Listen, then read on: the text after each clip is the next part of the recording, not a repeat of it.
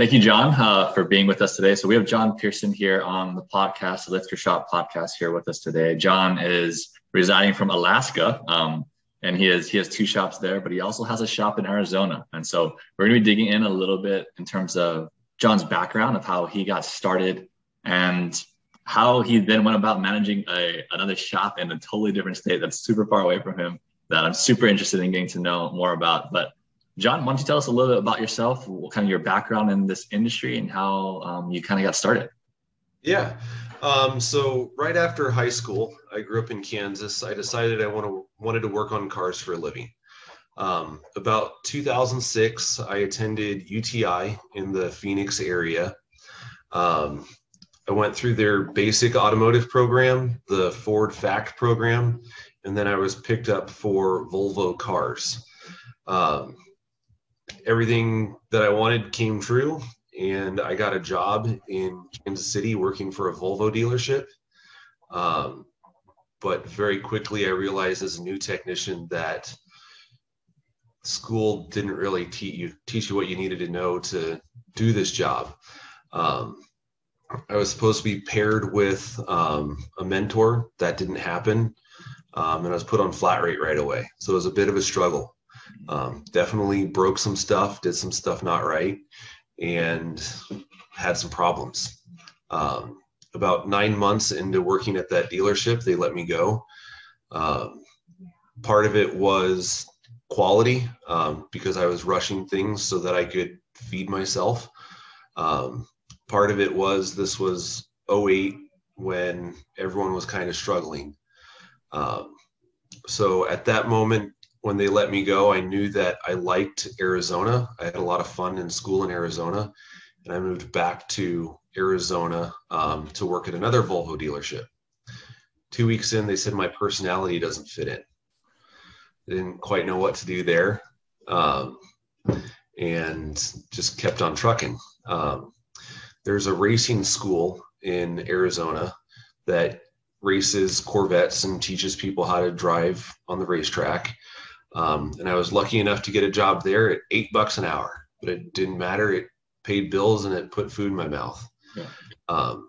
And all I did was fix Corvettes and test drive Corvettes on the racetrack. After about 2 years, I was making $12 an hour, and I decided, you know what? I'm not going to be able to chase my dreams and do what I want to do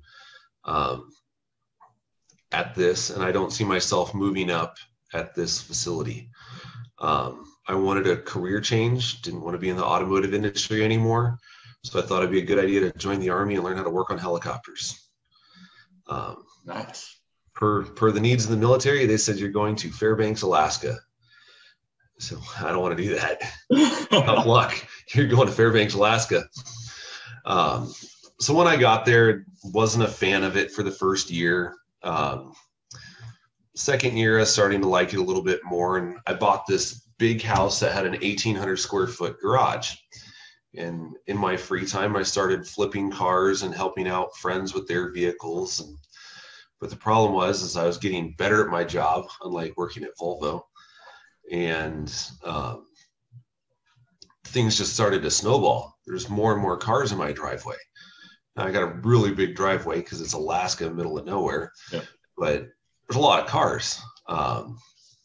And so I'm doing the military thing, tinkering here and there. When I get to my unit, the helicopter I'm prescribed to work on has been discontinued. So there's no way to get promoted because they're not going to need anybody in the future. So my military resume is just going to look pretty poor. So I decided that this isn't for me. It's not an efficient enough operation. I really wanted to wake up in the morning and bleed red, white, and blue and America, hell yeah, kind of thing. And yep. I just didn't get those feelings in that situation. Everyone has a different experience. So I did transition out of the military while I was in Alaska. And during my transition out is when I really ramped up my auto repair stuff. I didn't think it would pay my bills. I didn't think that an independent auto repair shop was the way to go. I've always just going to school and hearing about it back in the mid 2000s, it was they're slummy, they're dirty, they don't take care of their people. And I didn't know if I really wanted to do that, but I had to go some direction. So I found a guy that helped me fix cars out of my personal garage that had the lift in it. And then we found a one bay auto repair shop, or a one bay room, 30 by 30 room, that we could move from my house into this commercial location. So we move into this commercial location, one lift, some tire machines, and a little tiny hallway of an office. About a year and a half in, the construction company that I'm renting this property from, I'm able to talk them into building an addition onto the building so I can go from 1 to 5 bays. I don't know what that guy saw in me or why he wanted to invest and put $100,000 out there for $1,800 more a month worth of rent, but he did it. And then he talked the bank into loaning me another 40 grand for new lifts. I don't know why they did it. Everyone got paid back.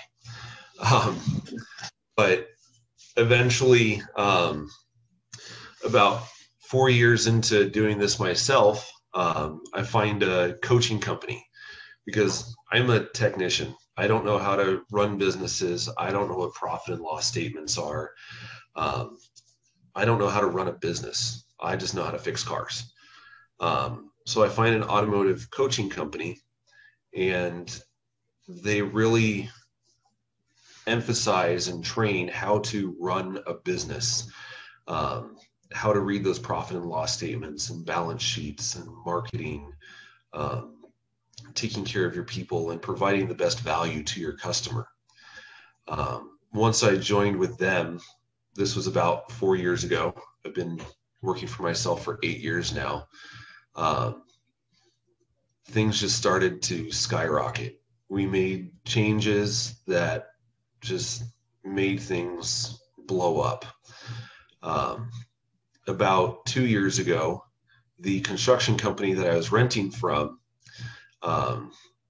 said, "Hey, we sold the construction company and we're moving out. Would you like to buy the property?" And they had their building and I had my building behind them. But I also bought a lot, 2 lots down, to build my optimized auto repair shop on 3 years from that date. And I said, "No, I don't want to buy the property. It's not optimized for what I want to do and configured properly. I'm going to build my own in 3 years on that lot next door." And they go, "Cool. Hopefully you like your new landlord." Whoa. I'll buy the property. I can't be put in that type of situation. Real estate for auto repair is a very challenging thing to find in Alaska. So I bought the property from them. COVID started before COVID, my service writer that I hired, Michelle, she's been with me for 4 years now. I kept giving her more and more duties and responsibilities to take care of,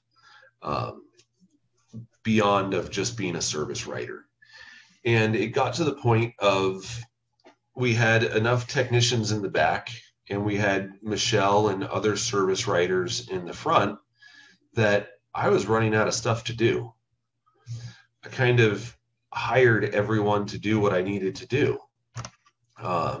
So I said, "Hey, Michelle, you know what? I'm going to go run down to America, the lower 48, for a week and go visit a bunch of other auto repair shops in our shop coaching network." She said, "Well, how about you just don't come back?" Really? Okay, that's fine, but you're going to have to run this thing like I can if I'm not there. I'm going to watch the numbers fairly closely, like I knew what numbers to watch at that time. Mm-hmm. Like I knew what to audit at that time. I didn't. And we'll see. So I was gone for about 2.5 weeks and came back and then left again. And I was kind of just in and out. Bought a car in the lower 48, and I would just drive it from one place to another and then abandon the car and fly back to Alaska and then fly back to where the car was at and go wander again. Just to get experience and see how other people are doing things. Even the total rock stars out there, if you can give some new type of perspective to their operation, I guarantee you're able to take away something to better your operation. So that really helped me see my facility from a sky view, a bird's eye view. Yeah. The COVID stuff started to happen. So I decided it was a good time to get back to Alaska. Just because who knows what's going to happen in the world. It's a scary time. Mm-hmm. So I go back in March and we tear the building apart and we're renovating and making sure everyone gets paid, and we continue to market because my my coaching company said, do not slow down, do not lay people off. This will be an amazing time for you if you can gain market share. Mm-hmm. They've never steered me wrong, so I did what they said to do, and things just blew up. It's been crazy. That's awesome. So now all the projects are done in our main store, and I'm getting bored again. I don't really know what to do. And I can't go wander because America's shut down. Flying is scary, and Alaska was a pain in the butt to get in and out of during that time. So I start looking for more buildings.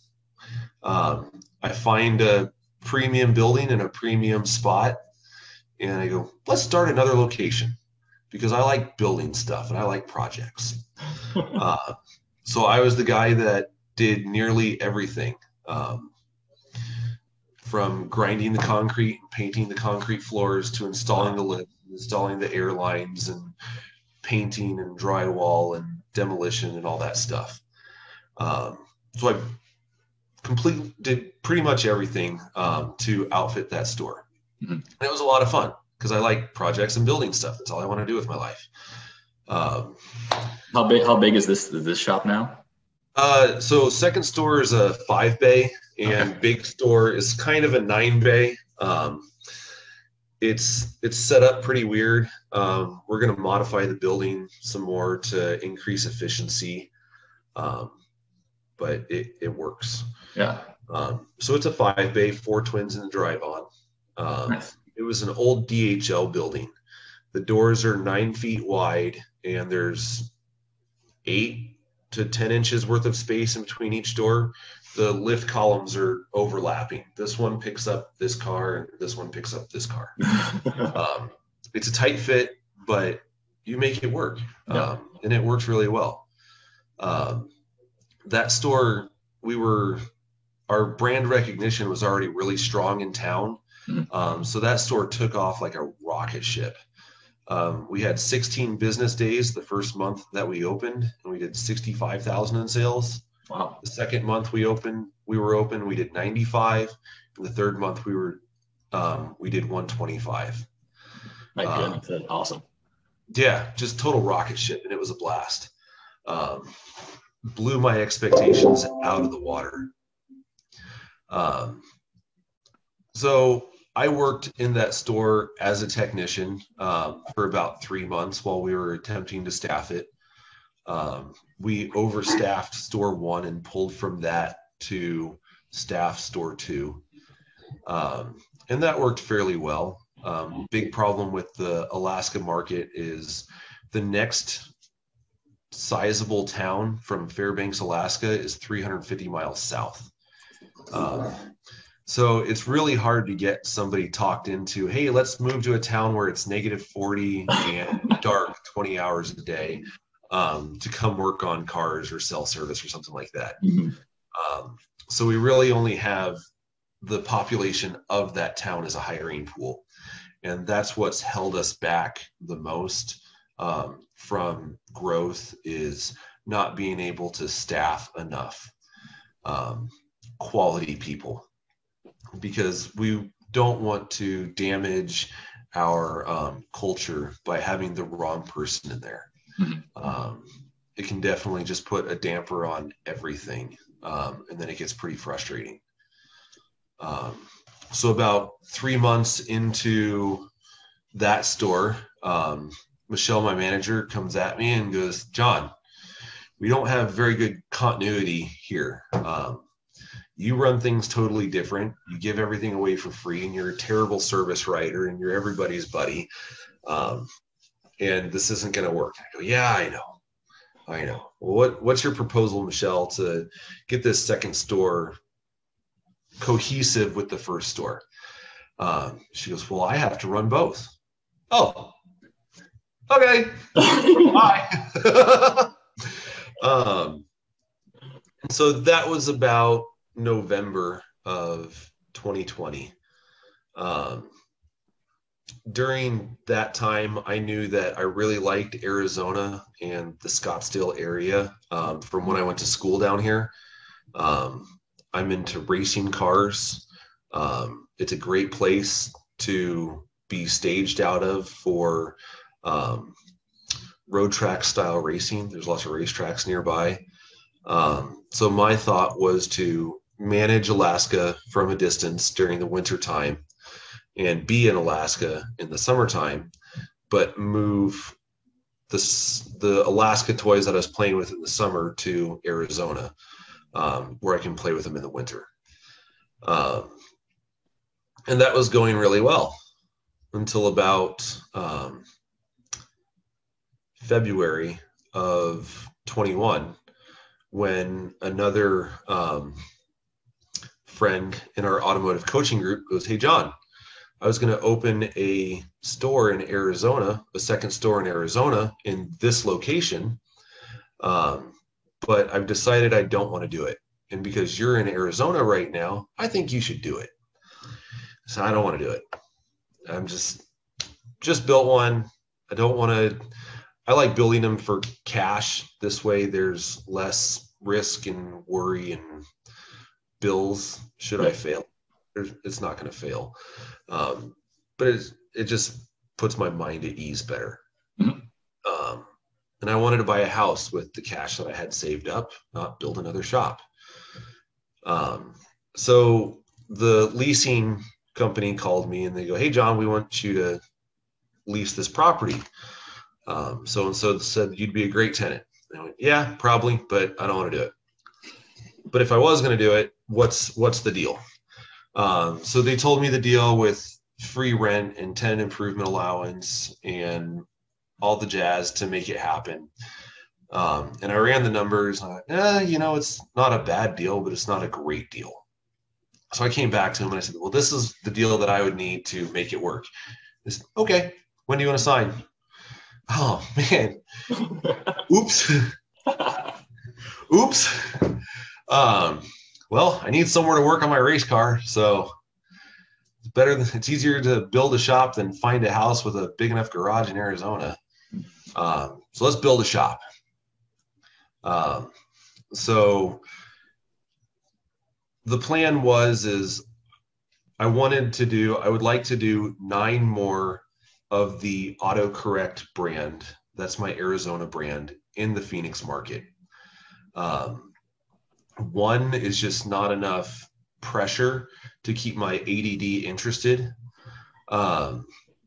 If there's more pressure, then I stay interested and have to perform.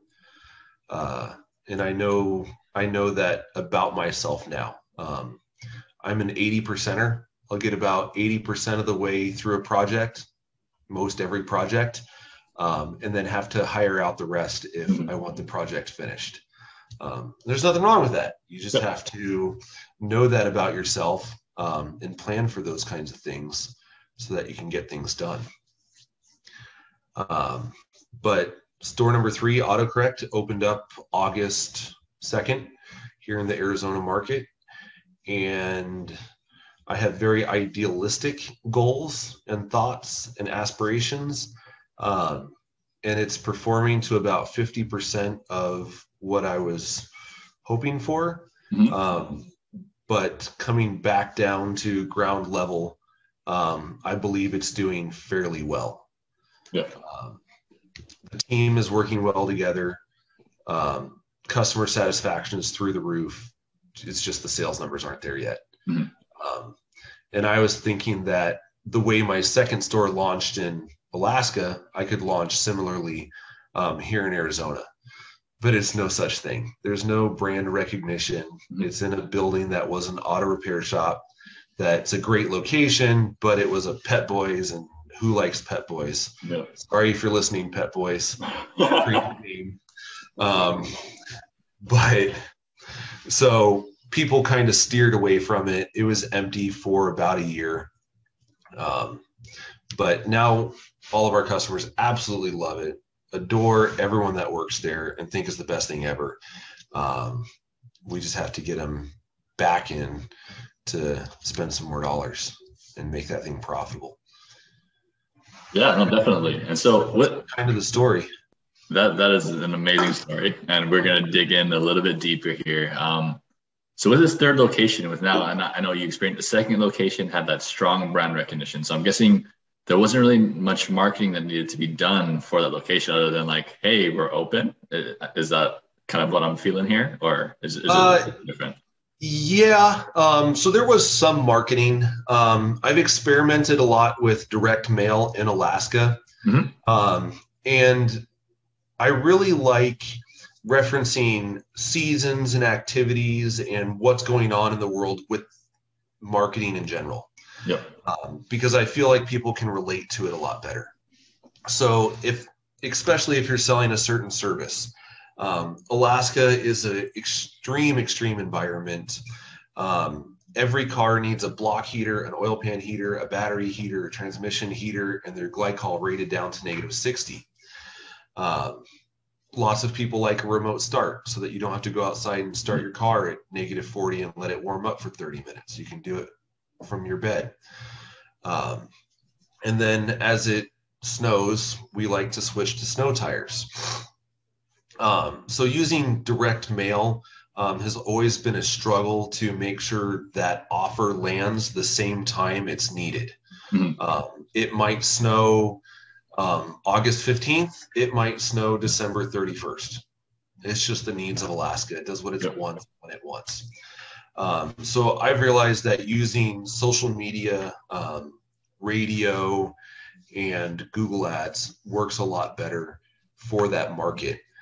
Just due to the mail takes about 6 weeks to get there from approval, versus the lower 48 can take about 2 to 3. So it's just really hard to time. Some mail that we will do is the tax refund checks. I'm not sure if you're familiar with that. It looks like an IRS rebate envelope and all that jazz, and then you open it and it's a rebate coupon to use at the shop. So we'll send those out twice, once towards the end of January when people are getting all of their W-2s and information and stuff like that. And then we'll send one out more due to when taxes are due, just to remind everyone again.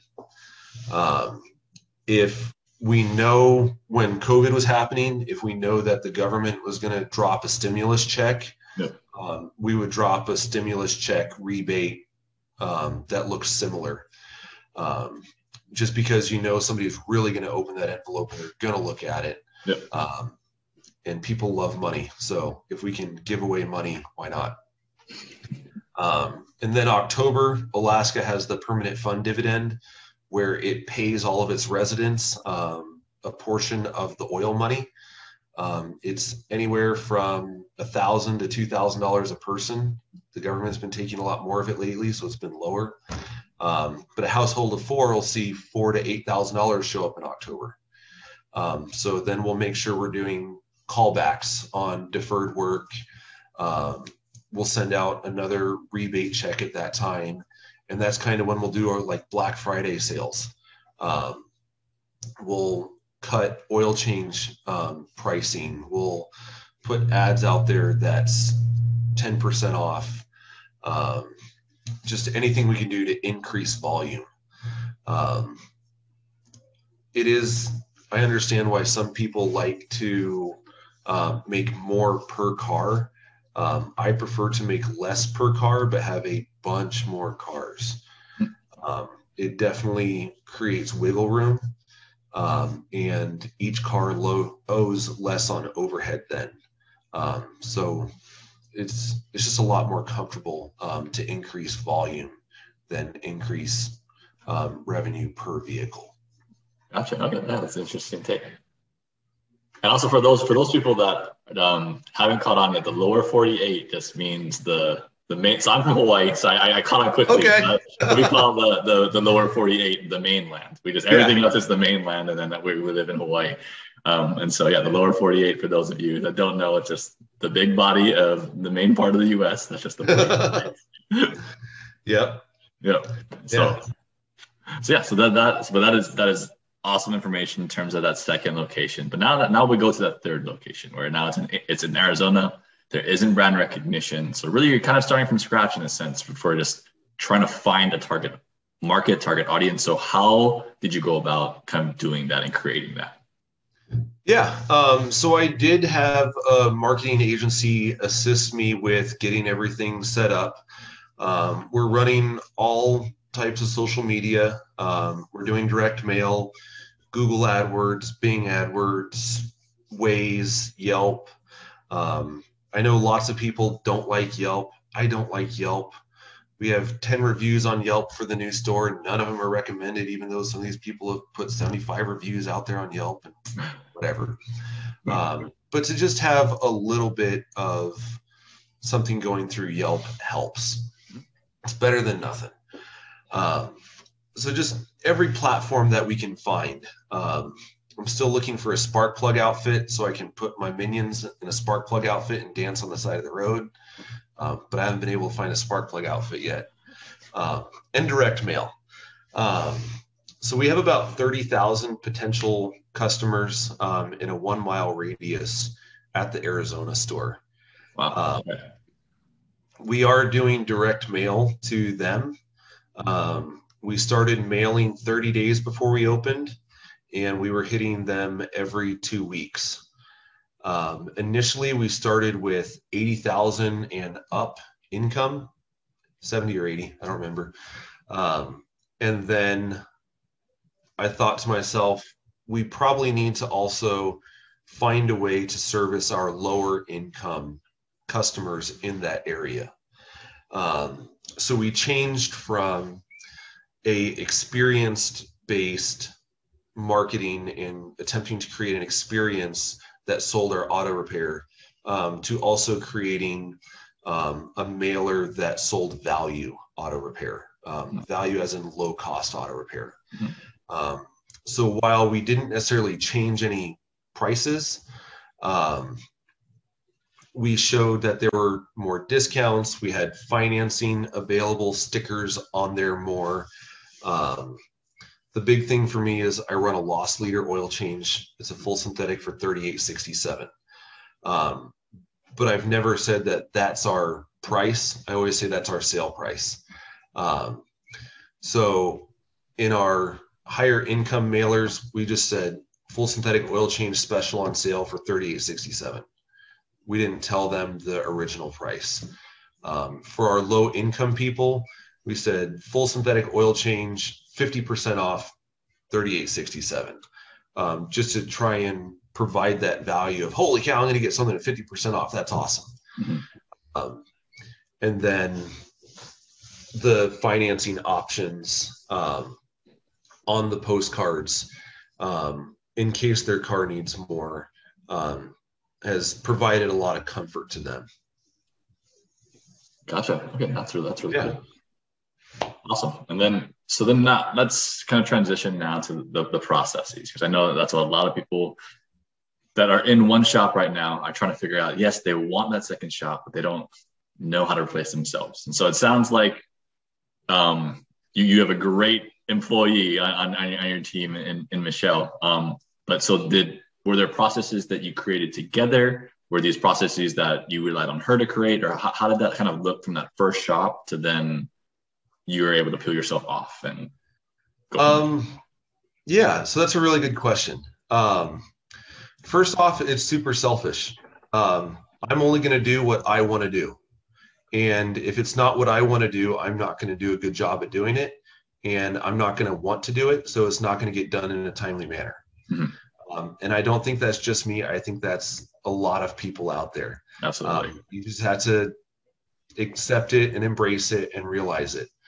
And so if it's not something that I want to do, then it gets delegated to somebody that has a higher skill set than myself to do that. You don't want to you can find somebody and train them and bring them up, but it's what your goal is not going to happen as quickly as you would like it to happen, other than just hiring for that role. My Alaska manager, Michelle, she's great. She's wonderful. She started not knowing where to put engine oil and anything about cars. And now she manages 2 stores. My Arizona manager, I called somebody and I said, this is what you're going to get paid. This is where you're going. And would you like to take the job or not? These are my expectations. And the Arizona store, I can be out of there for 2 weeks and know that my expectations are being withheld. But you do need clear expectations of your team. You need to have the processes of just what happens on the day-to-day processes, the information that gets put in repair orders, and things like that. The best thing that I can recommend, because we're all going to go back and audit repair orders, tickets, phone calls, things like that. There should be enough information in my repair orders and all of what I'm looking at that I shouldn't have to ask any questions about what's going on. I shouldn't say, hey, is Mr. Smith's car still there when the ticket is paid but not closed? There should be the pictures of the vehicle. There should be the notes. I shouldn't have to open a repair order that's been open for 2 months and go, hey, why is this repair order open for 2 months? During the audit process, I should see that the computer's on national back order because the microchip plant burnt down. And the car is just stuck there and there's nothing we can do about getting it fixed. And so by having enough information that you don't have to ask questions, you're able to complete your audit process much quicker and without as much animosity. The question why, if you say, hey, why is this way? It's almost accusational to a lot of people, and they don't receive that well. I know I'm an abrasive character to start with, and so I'll just go, hey, why is it like this? I'm just being inquisitive, but it's pretty abrasive. Mm-hmm. And so to recognize that and to work on developing that, but to have enough information where you don't have to ask why or who or where or what. If you find something that's wrong, to kind of be more gentle about it, and more of a learning tool than a, hey guys, we did this wrong type of deal. Mm. Find out why these decisions were made, the thought process behind decisions, and go from there. Okay. And then, so you mentioned a couple of times like having clear expectations. And so I'd love to dig in a little bit deeper on like Yeah. what are some examples of these expectations that you set forth right in the beginning that you know if they meet them that they're going to be a very good team member of your crew. Yeah, so it definitely varies on the role that you're hired for. I don't really work with technicians anymore in the shops. The shop foreman in Alaska is more responsible for the hiring. He's responsible for the problem things. The service writers I don't really work with anymore. I work through my managers to service my teams. So you make a list of your expectations to give to your manager to make sure things are done properly. I don't know who or where, but somebody told me that you should only have 5 people reporting to you and that your manager should only have 5 people reporting to them before it becomes chaotic. So if I have people that shouldn't be reporting to me, telling me about problems, then I have to go back and correct stuff somewhere else. It's 100% open door. If somebody wants to say, hey, we have a problem, we have an issue with so-and-so or something like that, that's fine. Open door, let me know. I want to know about it. But you probably shouldn't be calling me to say, what do? We backed a car into a telephone pole. We've done it before. We've solved this problem before. Follow the procedure of what we did last time. Now, I'm really bad at writing stuff down. So lots of the expectations with my managers is verbal and texted or emailed back and forth. But they don't have a handbook to work off of. And that's a fault of mine.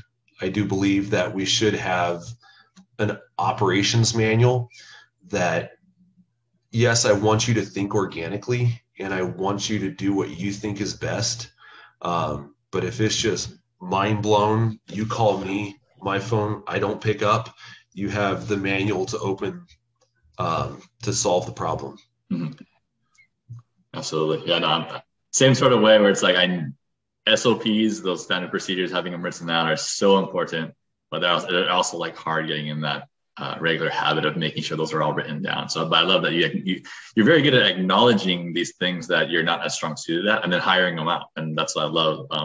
I'm sure that's a big reason why you've been so successful at this point in time with your different shops and hitting all your big goals. But now slightly back to now, so I know you are kind of in both Alaska and Arizona and managing each shop from before when you're not in that exact place. And so what are there certain reports or things that you have the shop send out or that maybe they're already automated, or what does that look like that gives you a firm touch point on like, yep, and okay, we're good to go? So at the beginning of the year, I set sales goals for my team. That sales goal gave them a monthly number and it gave them a ARO. I gave them a gross profit per billed hour and a gross profit percentage. So I don't need to talk about those goals with the team every month.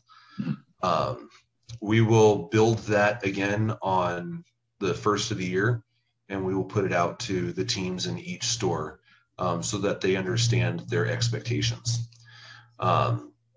Something that was coached to me recently, and I'm adapting into my companies right now, is I would like to transition my managers into being paid based off of net profits, because they do control net profits. We can waste a lot of resources in overhead with silly stuff. But if they understand that they're in charge of the finances and they own and operate it as their store, even if their name isn't on the LLC, they can make more money. So we're working with my profit and loss statements right now. my Alaska stuff is a little bit of a mess. We outgrew the person that was doing it. I Mhm. love the person that was doing it. She was wonderful. It's just we transitioned away from each other. Mhm. So things are a bit of a mess, and we're correcting that right now. My future goal is we will review the prior month profit and loss statement, and then we will build a profit and loss statement based off of expectations for the next month. So if we're in December, we're going to review November, and we're going to build a P&L for January. We might talk about, hey, you know what? January is fairly slow. Let's increase our marketing budget by $1,000. Or January is just organically great. Let's reduce our marketing budget. Or, hey, John, you know what? We need a couple new computers, something like that.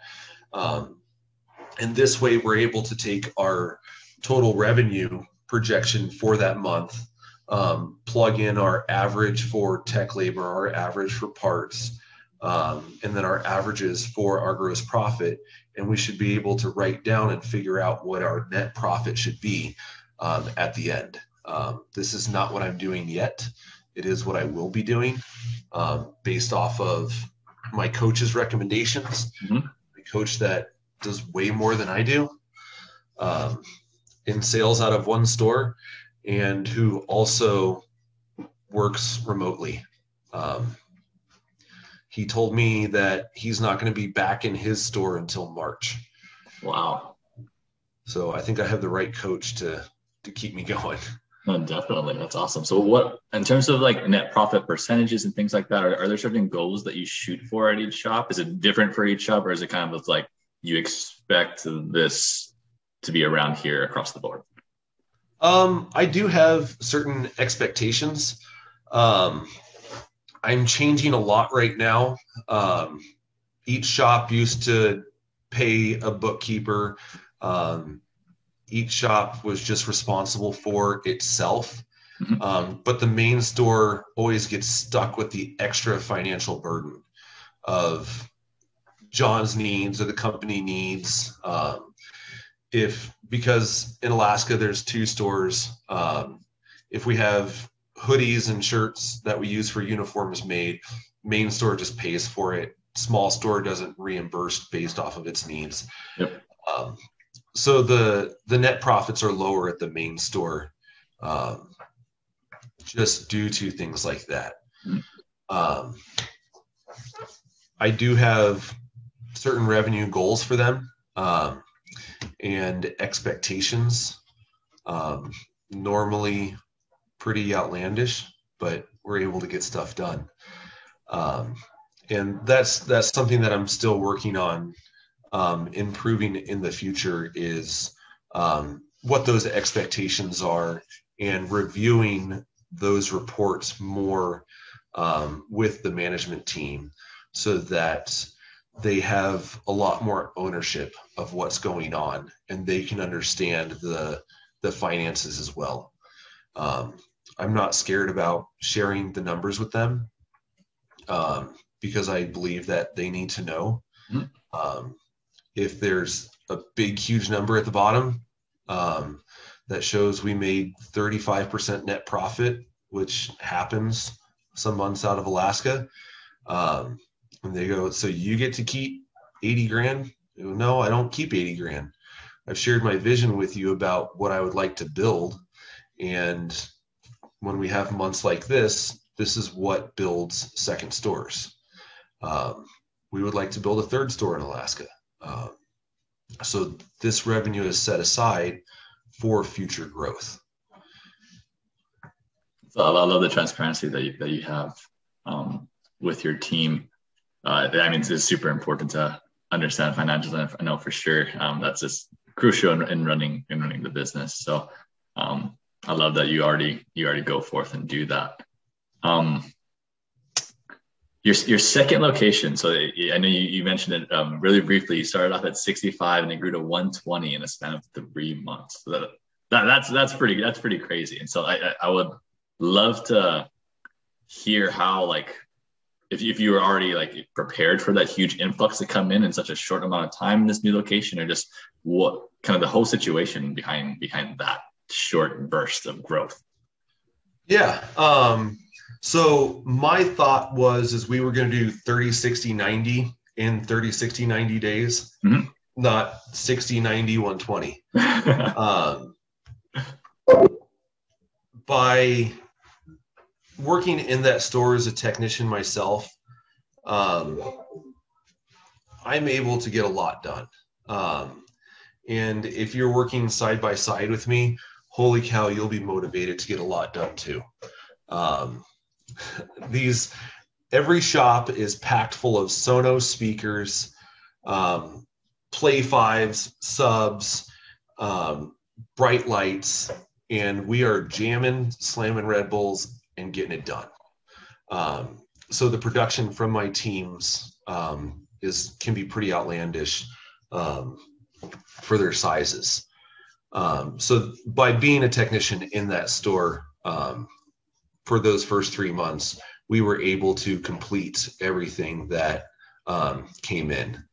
Now that I'm not in that store, we are struggling with completing the work just due to technician shortages. Yep.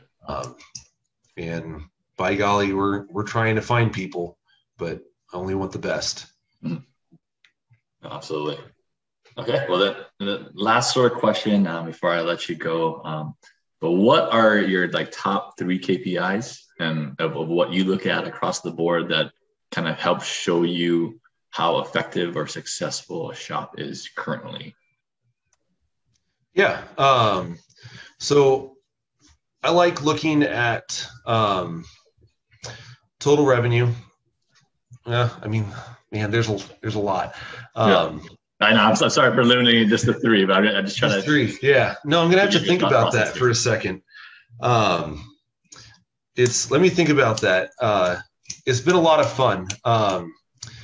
With the growth plan to 9 more shops, I've only built them from scratch, and I've been doing a lot more shopping for shops, visiting businesses that are for sale, evaluating the property,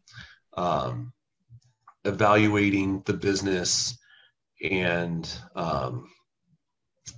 trying to figure out if it's something worthwhile. So I think if I had to make a rash evaluation of a business, I'm going to want to see the car count, I'm going to want to see the marketing expense, and I'm going to want to see the ARO. With those 3 things, I'm able to determine a lot. If you have a fairly low marketing expense and a high car count, you're effective. You have a good brand. If your ARO is in a good range, then the team is doing proper inspections. Your tech quotes are high enough. And those are the main things. Focus on the basics, just simple things. Because those simple things are what's going to kick your butt. Yes, definitely. Well, thank you again. This has been super helpful. Is there any last tidbit or quote that you can share with everyone that will kind of help them going into this new 2022 year? Yeah. Going into a new year, I would definitely say write down your goals, write down your expectations, and be transparent with your team on those things. The next thing that you have to do is get out of your own way. If you're hemming and hawing over a decision, just jump. Just pick a direction, left or right, but you got to move. If you don't move, you're going to stay stagnant, and you're going to be in the same position you were last year and the year before, and you're not going to be happy at the end of 22. A wrong decision is just a new way to not do something. Lessons are expensive, but you have to go out and learn your lessons. I love that. Well, thank you again, John, for coming on today. Really appreciate your time. For those people that maybe want to reach out to you and ask you any questions, what's the best way for them to reach out to you? Yeah. Email works great. You can email me any thoughts, ideas, questions. Nothing is too outlandish. John, JOHN, at autosolveus.com. AUTOSOLVEUS.com. Perfect. All right. Well, thank you for being here. Thank you, everyone, for listening. And we hope to talk to you guys soon. Awesome. Thank you.